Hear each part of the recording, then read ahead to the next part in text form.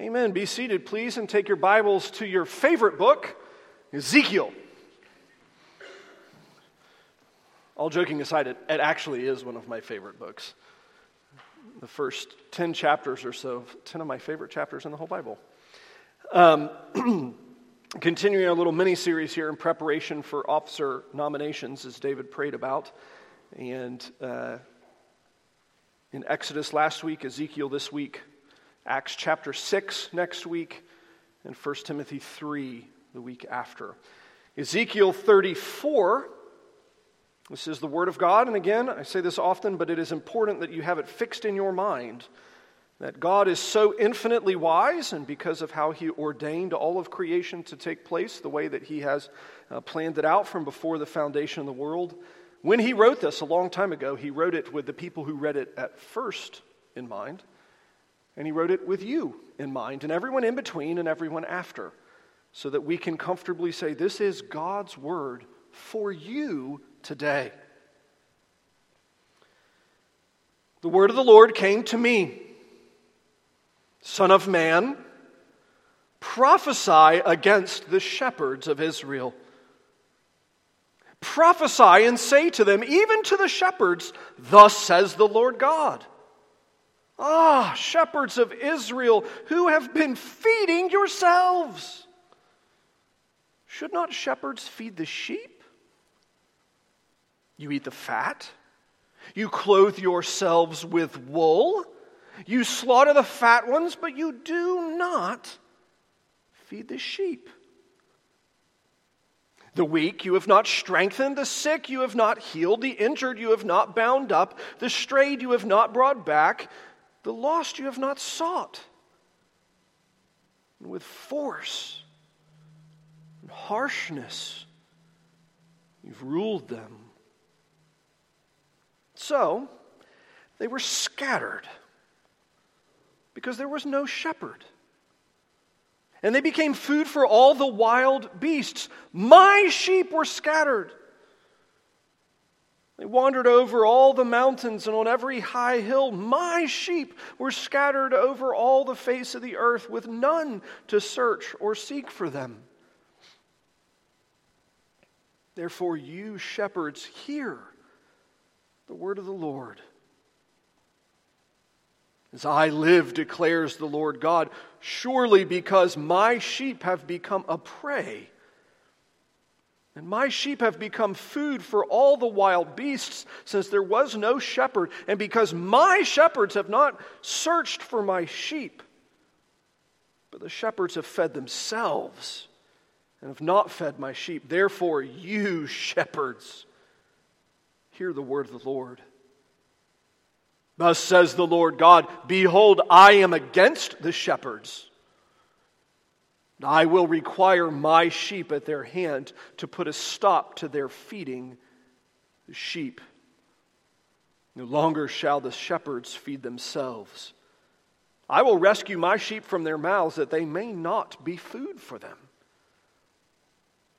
For thus says the Lord God, behold, I myself will search for my sheep, and will seek them out. As a shepherd seeks out his flock when he is among his sheep that have been scattered, so I will seek out my sheep. And I will rescue them from all the places where they have been scattered on a day of clouds and thick darkness. And I will bring them out from the peoples and gather them from the countries and bring them into their own land. And I will feed them on the mountains of Israel, by the ravines and in all the inhabited places of the country. I will feed them with good pasture, and on the mountain heights of Israel shall be their grazing land. There they shall lie down.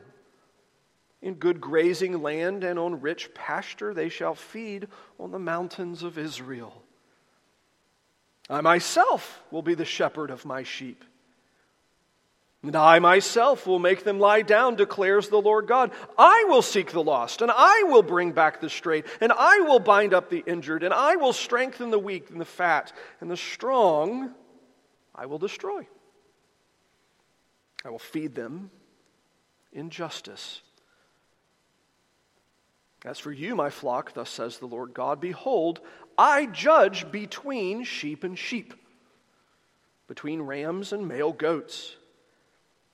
Is it not enough for you to feed on the good pasture, that you must tread down with your feet the rest of your pasture, and to drink of clear water, that you must muddy the rest of the water with your feet? And must my sheep eat what you have trodden with your feet, and drink what you have muddied with your feet? Therefore thus says the Lord God to them, behold, I myself will judge between the fat sheep and the lean sheep. Because you push with side and shoulder, and thrust at all the weak with your horns, till you have scattered them abroad, I will rescue my flock, and they shall no longer be a prey.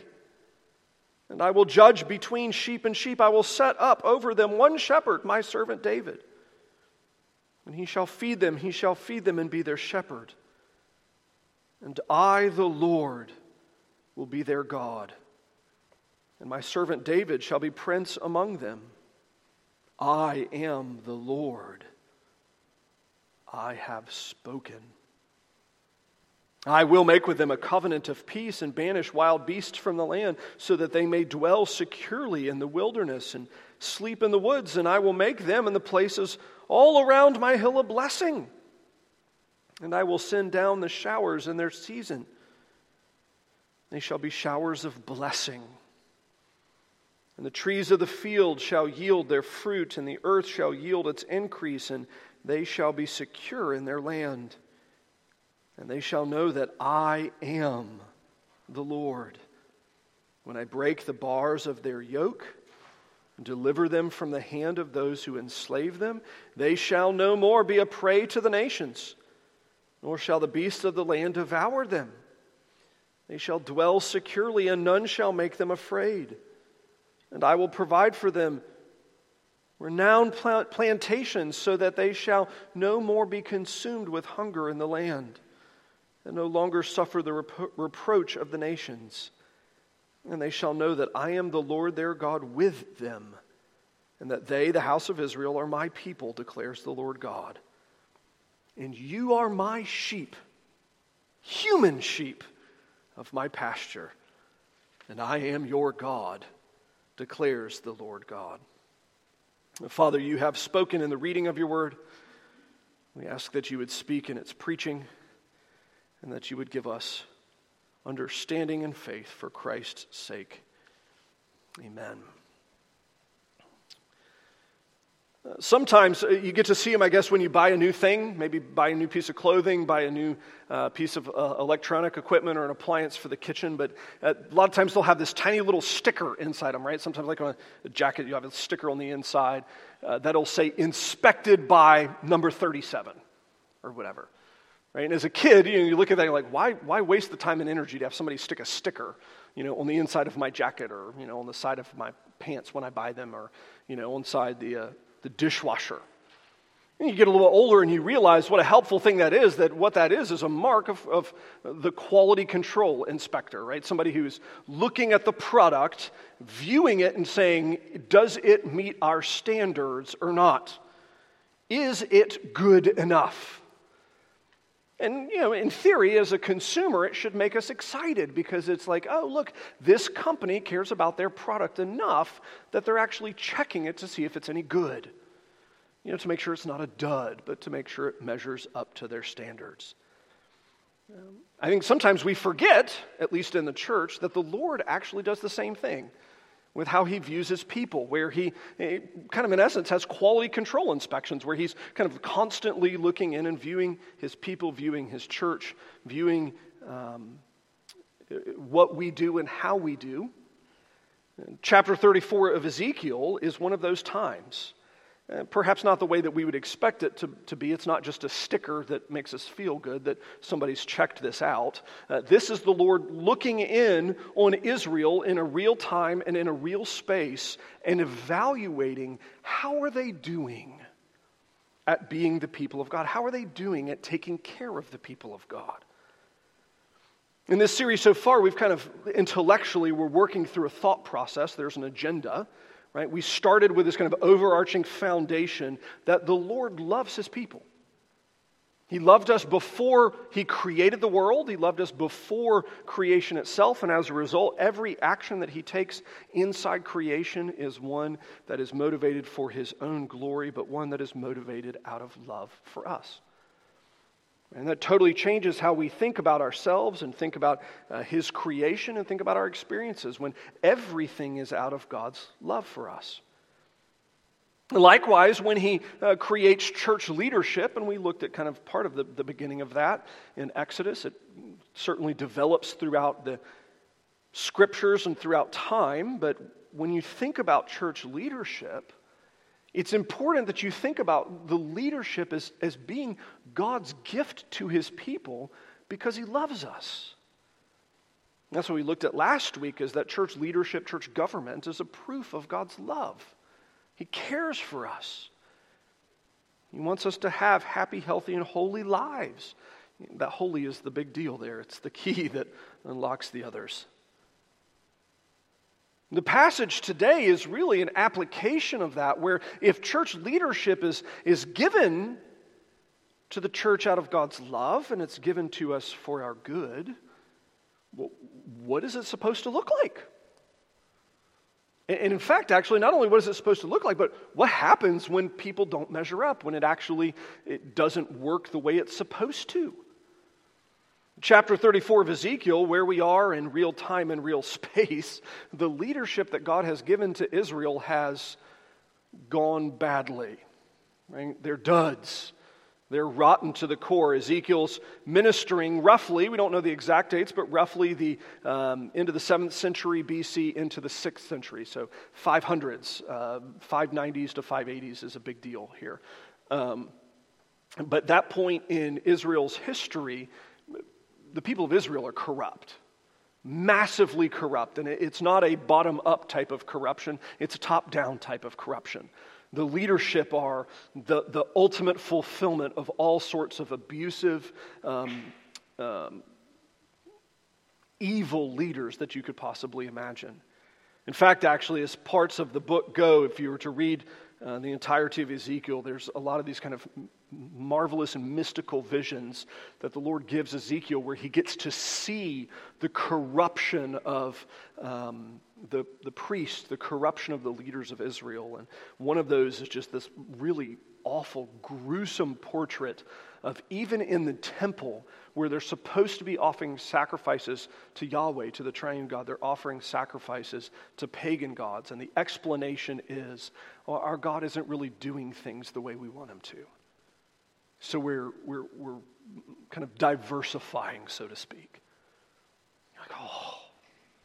The way that it reads in Ezekiel is this kind of gruesome, it's kind of almost makes you want to kind of queasy, vomit-inducing sort of portrait of just, oh. In fact, actually, it's one of the reasons why Ezekiel as a book isn't taught that frequently. It has some of the most just emotionally challenging language in the entirety of the Bible. Some of the chapters are the chapters that preachers are the most scared of ever having to preach, because of how just kind of in our face it is, laying out either the corruption of the people of Israel or the corruption of their leaders, the violence and injustice that's being practiced. And if you're really going to kind of go, if ever there was a time in Israel's history when quality control was needed, this is it. I mean, that's why this chapter is so significant. If you're looking at kind of leadership gone wrong, this is the time and space in history in which it's happening. They're doing such a bad job as leaders, the Lord's getting ready to wipe Israel off the map because of it. I mean, that's just before this happens. Ezekiel is one of those last prophets before they're just blown off the map in 586. Okay, well, that's a big deal. Okay, the Lord's going to kind of do quality control here. He's going to lay out for them what the matter is. Well, the first part, and this kind of chapter breaks into multiple sections quite easily, but the first section, the Lord goes through and basically lays out for them what He hates about what they're doing. And I use that word specifically. It's going through what the Lord hates. And you think, well, God can't hate. No, He does hate. He hates sin perfectly. He hates sin perfectly all of the time. And what we have laid out in the first section here, verses 1 through 10, is what the Lord hates. about leadership gone wrong. Well, let's look at these just briefly. What's happening in his church that is so upsetting him. Verses 2 and 3. The leaders are so corrupt, they're feeding themselves at the expense of the sheep. They're feeding themselves at the expense of the sheep. This is the reoccurring theme and the kind of overarching dominant idea. Son of man, prophesy against the shepherds of Israel. Prophesy and say to them, even to the shepherds, the leaders themselves, thus says the Lord God. That's exasperation. Disgust. Shepherds of Israel, you who have been feeding yourselves. Now, is it a good thing for a shepherd to feed himself or herself? I mean, it does really no good if the shepherd starves to death while they're out, on the hills. And then the sheep have no one to take care of them. The issue is not that the shepherds are feeding themselves. It's what they're feeding themselves. Rather than having been prepared, rather than having taken care of themselves correctly, what's happening? Verse 3, you eat the fat, you clothe yourselves with wool, you slaughter the fat sheep, but you do not feed the sheep. So the shepherds are taking care of themselves, and the way that they're taking care of themselves is harvesting the sheep themselves.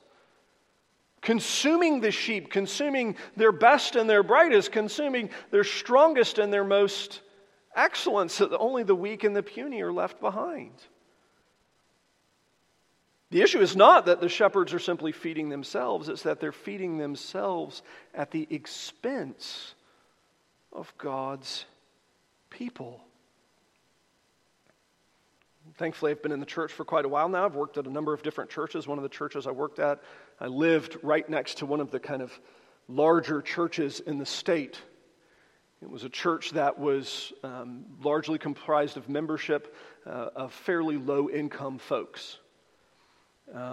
Large church, fairly low-income folks. And their pastor made millions at the expense of his people. You always heard kind of, urban legends coming out of there, like when you joined the church, you had to turn over your tax records so they knew how much you had to give. I do know they regularly pressured people to say, look, if you want the Lord to bless you, or even this church to bless you, you have to give. Let me see your checkbooks in order to receive the blessing of God. You had a minister who made large amounts of money at the expense of his people, who didn't have a lot of it to begin with. In fact, actually, that minister, at least at the time that I was there, did not allow people to take pictures in his home because he didn't want documented outside how he lived inside. He wanted his wealth to be secreted away so that his congregation didn't know exactly how much he had. And he was making 100 times more than his average congregant. It was disgusting. It's just vile, reprehensible. I don't really even feel comfortable calling the man a minister. He's a predator, preying upon the sheep. Now, we see that, and that's an easy example where we get to see kind of financially. But friends, this happens all the time. Financially, emotionally. Right? Emotionally, where leaders constantly scold their people, constantly criticize their people, constantly this scathing critique, so that in making them feel bad about themselves, the preacher can feel better about themselves.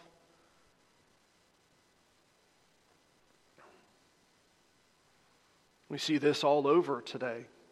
Not just confined to the church, but where leaders all over are making their followers miserable because they're miserable. Their own failings, their own greed, their own insecurities, their own brokenness seeping through. It's wonderful to think the Lord hates that. And the reason why he hates that is because what he's designed church leadership to be. It's designed so that the leaders feed the sheep. Notice it's not that we shouldn't feed ourselves, right? As a pastor, that doesn't mean I'm supposed to, literally physically starve because I don't have enough, money to put food on the table. It also doesn't mean that I'm supposed to intellectually starve. I don't read anything or study anything. I just have to talk to you out of the ether, make stuff up on the fly. That's terrible. Don't want me spiritually starving, but want me equipped, the ruling elders equipped, so that we can help shepherd the flock of God. Feeding, strengthening, nourishing, edifying, building up. This is one of those great reasons as to why we're kind of making a big deal out of the officer nomination process, is because the task of what the leadership has, all of the leadership as a whole, this is kind of A1 on our mission, asterisk by the top. Feed the sheep. Feed the people of God. Now, whether that's from the pulpit in worship, whether that's from the lectern in prayer, whether that's from the lectern in Sunday school, whether that's on private phone calls, whether that's talking to each other in the hallway or at flocks or out in the little bit of concrete we have outside the doors where we stand around and freeze after church. It's feeding God's people so that we're nourished, so that we're built up, so that we're strong. This is one of the things that I like to kind of think about, and I love reading sciencey things, but some of you know this, some of you don't, but people are kind of continually getting bigger. This is an easy thing for us to kind of document over human history, where we're getting taller, and scientists can't entirely figure out why. They try to put evolutionary theory and everything like that. And part of it is because, for the first time in human history, we eat well all the time. Even the people who don't eat well in our country eat better than, everybody else in human history. It's no surprise that we're churning out massive people left, right, and center. We eat well. We're actually healthier than any time prior. We're not starving to death constantly. As a result, people can grow. It's amazing. It's amazing what happens when you eat. Spiritually, it's the same thing. It's amazing what happens when you eat. And as with most things, do you realize it in the moment? Realistically, you might feel full after a meal, but the vast majority of the benefit of eating well, you never realize it until later. I guess parents have those moments where they look at their kids and they're like, "Did you grow 5 inches last night? When did that happen?" But by and large, most growth takes place over time. We don't know. We just have to eat well and trust that God will provide the growth. So very briefly, as recognizing most of you are not elders in the church, how can you help? How can you help the leadership of this church feed the sheep? And I would say, number one thing is learn your Bible. Learn it. Right? Preaching to a congregation that knows their Bible is way easier and way more fun than preaching to a congregation that doesn't. Much more enjoyable. And I would even go so far as to say, not just learn it, but learn what it says, not what it means to you. Now, I would make that distinction. This is a very important distinction. Right? We like to learn what it means to us, and in doing so, we don't actually learn what it says. We learn what we think it says, not the actual words. Learn the words, so that over the life that God gives you, you can remember it and apply it to your lives. And then lastly, I would say cultivate a listening spirit. We all have those friends that even while you're talking to them, you're sitting there going, yeah, they're not paying attention at all. They're just not listening. And the general rule of thumb is if you don't have that friend, that means you are that friend, right? You're the one that everybody's thinking about right now. That when you're talking or when they're talking, yeah, they're not here. Their mind is a million miles away. They're thinking about Tahiti or something, I don't know. When it comes to the Word of God, I think a lot of times it's a real struggle for some of us where it's like, yeah, my mind's gone. I'm elsewhere. Instead, cultivate a listening spirit that listens aggressively and tries to submit underneath the Word of God. All right, second thing the Lord hates, I'm going to have to pick up speed here just a touch. He hates tyrannical rule instead of merciful leadership. Verse 4, a tyrannical rule, this heavy-handed, mean-spirited, gross sort of leadership instead of mercy The weak, look at these contrasts that he lays out here. The weak you've not strengthened. You've treated them with a heavy hand. You've been harsh to them. Instead of taking those that are weak and needy, instead of building them up, you've made them worse. The sick, you've not healed. The injured, you've not bound up. The strayed, you've not brought back. The lost, you've not sought. Instead, you've governed them with force and harshness. And you think about it, just again, not from necessarily a spiritual perspective, but from a kind of economic perspective, this is a rotten shepherd, isn't it? You give them sheep, let's say 100 sheep, and the second that one of them gets sick, they're like, I hope they can walk it off. One of them breaks a leg. Well, maybe the other 3 legs will be able to walk it off. One of them gets lost. Well, I still have 99, 98, 97, 96, 89, 84. Wow, this is not going well, is it?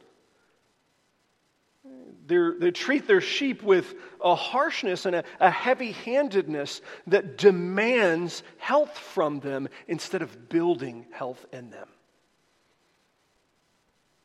This is an amazing thing when we go to think about kind of how we interact with people. Do we demand that they be finished products right now? Or are we willing to work with them and raise them up and encourage them and strengthen them and build them up? And weirdly enough, do you think about your spouse this way? Is this how you view marriage? Like, I get angry every time my spouse isn't perfect. Or to know, no, look, the Lord gave me a broken spouse. And my task is, in so much as I'm able, to strengthen them when they're weak, to heal them when they're sick, to bind up broken bones when they're injured, to bring them back when they stray, to help find them when they're lost. Is that how you view your friends? Think about just again how different the church would be if we viewed all of our friendships this way. Like I'm not expecting you to be perfect. In fact, actually, I'm expecting you to be miserable. I'm expecting you to be sick. I'm expecting you to be disobedient. I'm expecting you to hurt my. It's actually that's how we view parenting, isn't it? It's really interesting, right? When you have young kids, you expect them to be sick all the time, every winter. That's just what they are, right? They're little germ things. They carry germs everywhere. That's what they do. That's how God made them. We expect that they're going to disobey. And do we hate them for it? No. We love them because they're our children. And we understand part of what parenting is helping raise them up into healthier positions, better ways of thinking, binding up their brokenness, helping heal their sickness. This is the task of the church, is to care for one another in such a way. And you see what happens with really evil leaders is where they begin to have this kind of heavy-handed, iron-fisted leadership that does not account for the weakness and sickness of the sheep. Friends, the church should be the safest place to be broken, to be injured, and to be sick. It shouldn't be scary to be that here. It should be the safest place. In fact, actually, the safest place to be broken, injured, or sick should be with the leadership of the church. Because it's our specific task to take care. Now again, recognizing we live in a fallen world and leaders ourselves are sheep. We're broken too. We're going to fail. Certainly that's been the case here in times past and will be in times future unless Jesus comes back today. So I would ask that kind of application question. How do you help with this? How do you help a leadership that's seeking to not have this tyrannical spirit, but to be merciful in our leadership? And I would say, number one, communicate with us. Many of you have heard me say our leadership here fails more often from a lack of information than anything else. Certainly from a lack of desire. A lack of information. There are times we've failed terribly in leadership because we just didn't know. We didn't know. Didn't know somebody had a broken bone. Didn't know somebody was sick. Didn't know that somebody was beaten down and needed to be lifted up. We just didn't know. So, first and foremost, communicate with us. If you're that sheep where you're looking at your life saying, I'm wounded, tell us, please, so we can care for you. We may not know that. We might not have realized it. But then in conjunction with that, when the Lord places you in situations with those around you are wounded, use the gifts that God has given you to help heal them. You realize this is not just the leadership's task. In fact, actually, this works so much better when the entire church is committed to, in so much as we're able, strengthening each other, building each other up, and encouraging each other. Use your gifts to help God's people.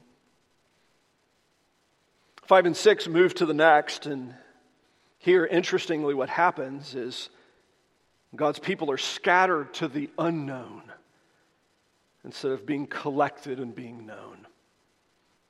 What happens in verses 5 and 6? So they were scattered because there's no shepherd. Right? The shepherd's job is to keep them together, to keep them organized, to know who they are, to know that they're accounted for, to know how many, where everyone is. Instead, because there was no shepherd, they became food for all the wild beasts. My sheep were scattered. They wandered all over the mountains on every high hill. My sheep were scattered all over the face of the earth with none to search or seek for them.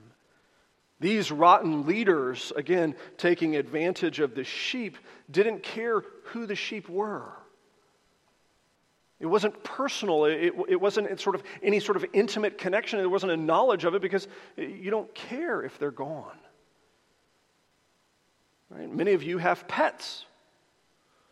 If your pet somehow manages to make it out of the house or runs off, the first 15 minutes of it, you probably hate that pet and you're okay with them running off. But after maybe the rage passes away, you might be like, man, I really miss Ralphie. I wish he'd come back. That's my dog. I miss my dog. I miss my cat. I miss my hamster that ran away. Whatever it is. Right, you see, the contrast here is that when a sheep is an unknown thing, it's not personal, there's no intimate connection, there's an intimate relationship, it doesn't matter when they go. Right? I personally do not have the eye that is good enough to distinguish one actual sheep from another actual sheep, one lamb from another. I can't tell the difference. They're all fungible. They're all the same thing, right? They all look the same to me. Doesn't matter if you take 8 of them and give me 8 different ones, I would never notice. I would really notice that with y'all, though, because I know who you are. I spent years cultivating friendships, and we've laughed together, and we've cried together, and we've prayed together, and we've sung together, and we've been together. And because we've been together so much, you matter to me way more than the people out there matter to me. Right? They're just nameless, faceless things. You're my people. We belong to each other. There's an intimacy to it. A connection. So much of what leadership is I think really gathering the people of God together and cultivating a situation and a circumstance where we get to be friends together. I find that intriguing. That's so much of the point of the book of Proverbs, how to be a good friend.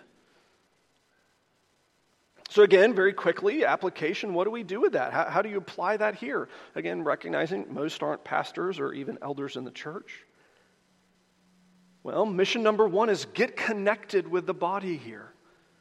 Friends, it's really hard to be gathered in the people of God, to be known and to be intimately connected if you're never here.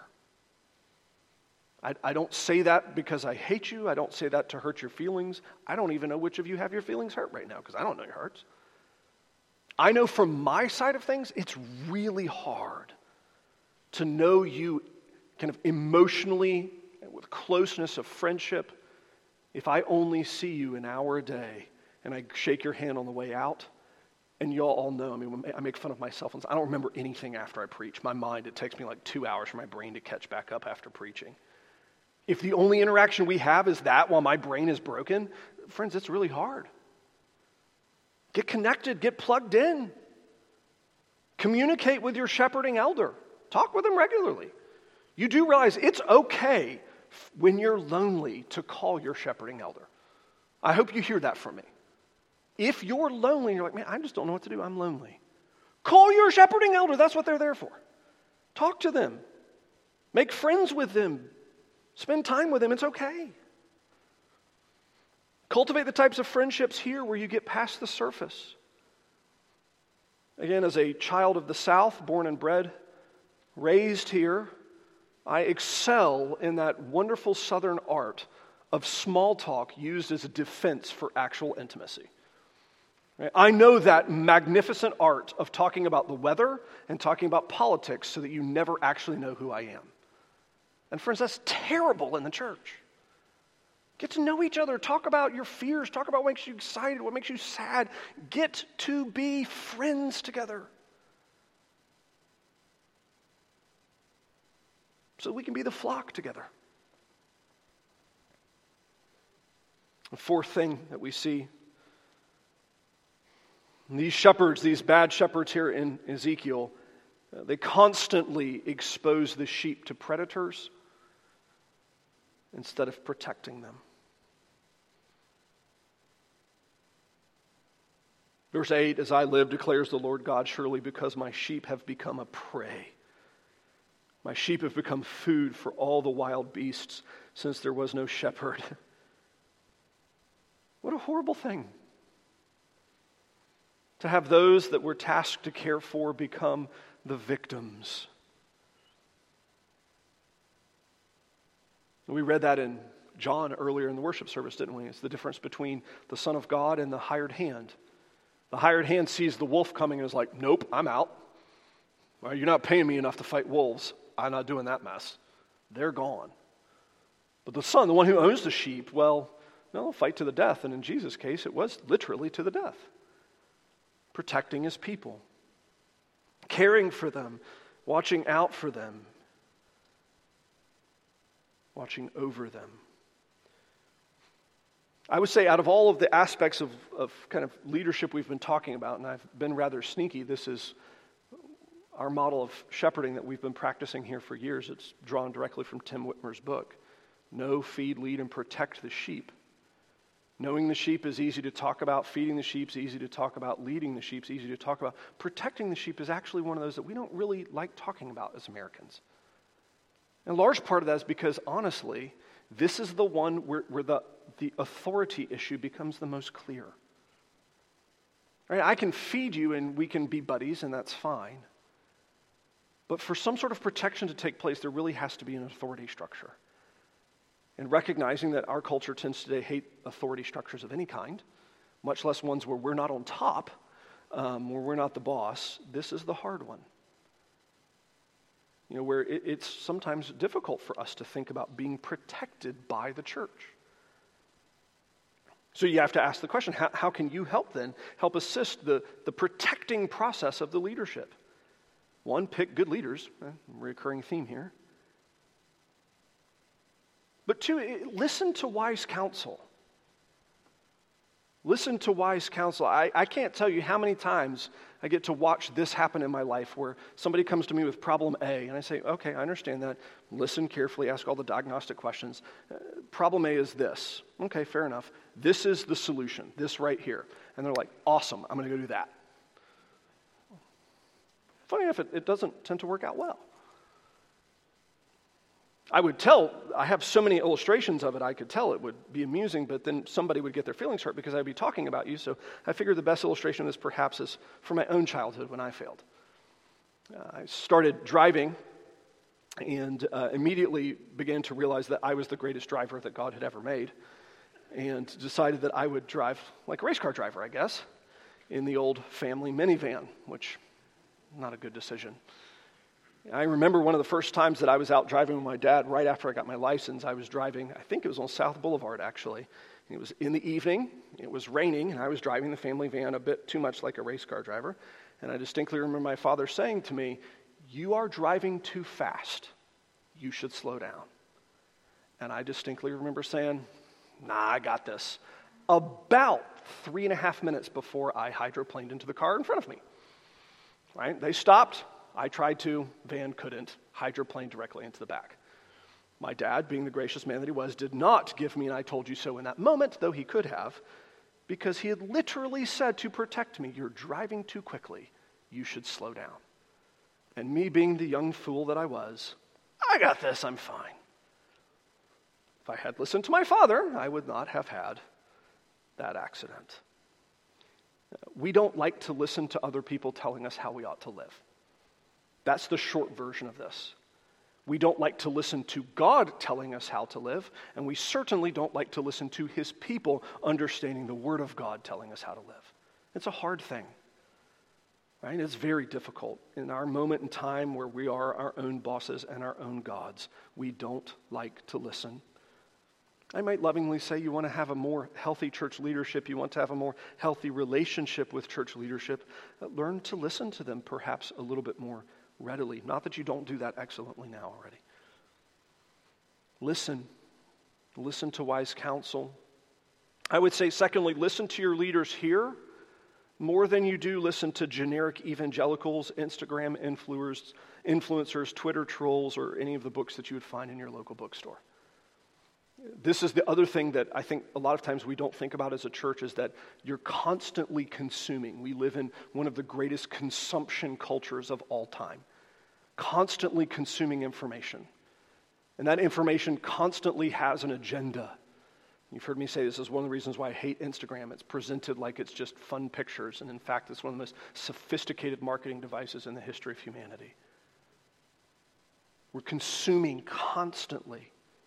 And I would just lovingly say, it'll go better for you if you learn to consume what's happening here in this room more. With more weight, with more carefulness, with more influence than you do all the other things. And again, why? Well, because of this giant thing printed behind me. The foundation of the ministry of this church is the Bible. That's where I started, right? Learn your Bible. And then lastly, I would say, don't be surprised when your leaders are going to hurt your feelings by drawing lines and boundaries for what's good, right, and beautiful based on the Word of God. And that those lines don't match up with yours. It's okay. Doesn't mean that they're wrong, doesn't mean that they're right, but don't be surprised. Be ready to work through it. This is what the Lord has designed for leadership, and that's an important thing. Now, why does that matter? Now, very quickly, just covering the rest of the chapter in just about 3 minutes. Why does that matter?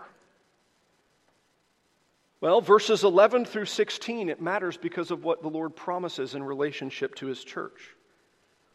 All of these bad things that have happened, all of these failures of leadership that were happening in Ezekiel 34, that happened today, have happened to us in various times in our own church experiences.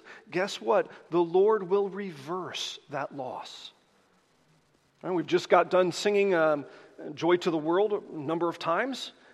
As far as the curse is found, it's reversed, it's undone, it's made backwards. All of the brokenness of this faulty leadership. Interestingly, in verses 11 through 16, the Lord said, I will do this thing. You don't worry. Israel's leaders are not powerful enough to abuse their people so badly that the Lord won't undo it or can't undo it. And I love verse 13. I will bring them out from the peoples. I will gather them. I will feed them. I will feed them. There they will lie down with green, good grazing land. I myself will be their shepherd. I'm going to do this thing. Don't worry. I will take care of it. And then some are going to say, well, that's not fair. These leaders have failed in all these ways. God's designed for them to know, feed, lead, and protect the sheep. They've done a really poor job of it. So God's just going to fix it and nothing happens? Well, no, actually, verses 17 through 22, those leaders get judged. They're held to a higher standard, and they get judged. And I would say maybe this is one of those areas that we both simultaneously forget this and are completely preoccupied with this at the exact same moment. Right, that all leaders will be judged by God, they'll be held to a higher standard. We forget that God is the one who is in charge of justice, not us. And the result of it is we have this kind of cottage industry currently around discernment bloggers and Twitter trolls that are kind of constantly harping on teachers and trying to kind of constantly ruin their ministries connected to their failings. Yeah, warn the sheep and then move on. I mean, I've got about 24 people. Warn the sheep and just move on. Instead of being preoccupied with a man or a woman and be preoccupied with their failings and how they failed and what they've done in the past, why don't we just be preoccupied with taking care of who's in front of us? And that's why when I do talk about a false teacher, I'm either going to use them kind of as an illustration. I've already done that once this sermon. Didn't tell you who it was. 2 people in the room who know. Now, I will use names, but only when it's important to take care of the sheep in front of me. Right? My task is to take care of you. I'm not in charge of being the Holy Spirit. I'm not in charge of being the grand judge of creation. My job is to take care of you. Let the Lord judge those who have failed. Only speak what's useful. Why does that matter? Well, the beautiful thing here, verses 23 through 31, the end of the chapter, is that the Lord will establish his church because he's going to establish the Good Shepherd. Right? Human leaders are always going to fail. It's almost like we need a leader that's both human and divine. 5 centuries or so after this, 6 centuries or so after this, that's when we get him. Jesus, the Good Shepherd, we've read of him in John already. He shows up and is the perfect leader. That's why I want you to marvel at who Jesus is, rejoice in Christ, admire his beauty, rejoice in all of what he does in his church. Now, yes, certainly it's not yet come to fullness, but even now, already it's happening. Already it's happening. And again, just proof of that is the fact that we get to elect leaders and we have godly men to choose from. It's proof already that God is caring for his church. And wonderful to see how one day it'll be completely different when sin is completely gone and I don't even have the ability to sin, and neither do you. If we look forward to that day. You see, when we think about the church this way, when we think about ministry this way, one is, interestingly, it doesn't confine ministry to the leadership. It shares it with the entirety of the congregation. And it makes our task a task of love. How can we care for those beside us? Because we love them. Because they belong to us, and we belong to them. The family of God. Father, we do ask that you would continue to teach us your ways, that we would be both faithful and kind in caring for our neighbor. Thank you for blessing this church with such wonderful leaders, deacons and elders, holy men. Thank you for blessing this church with such wonderful committee members, such wonderful servants all the way around. Would you continue to raise us up in this service for Christ's sake? Amen.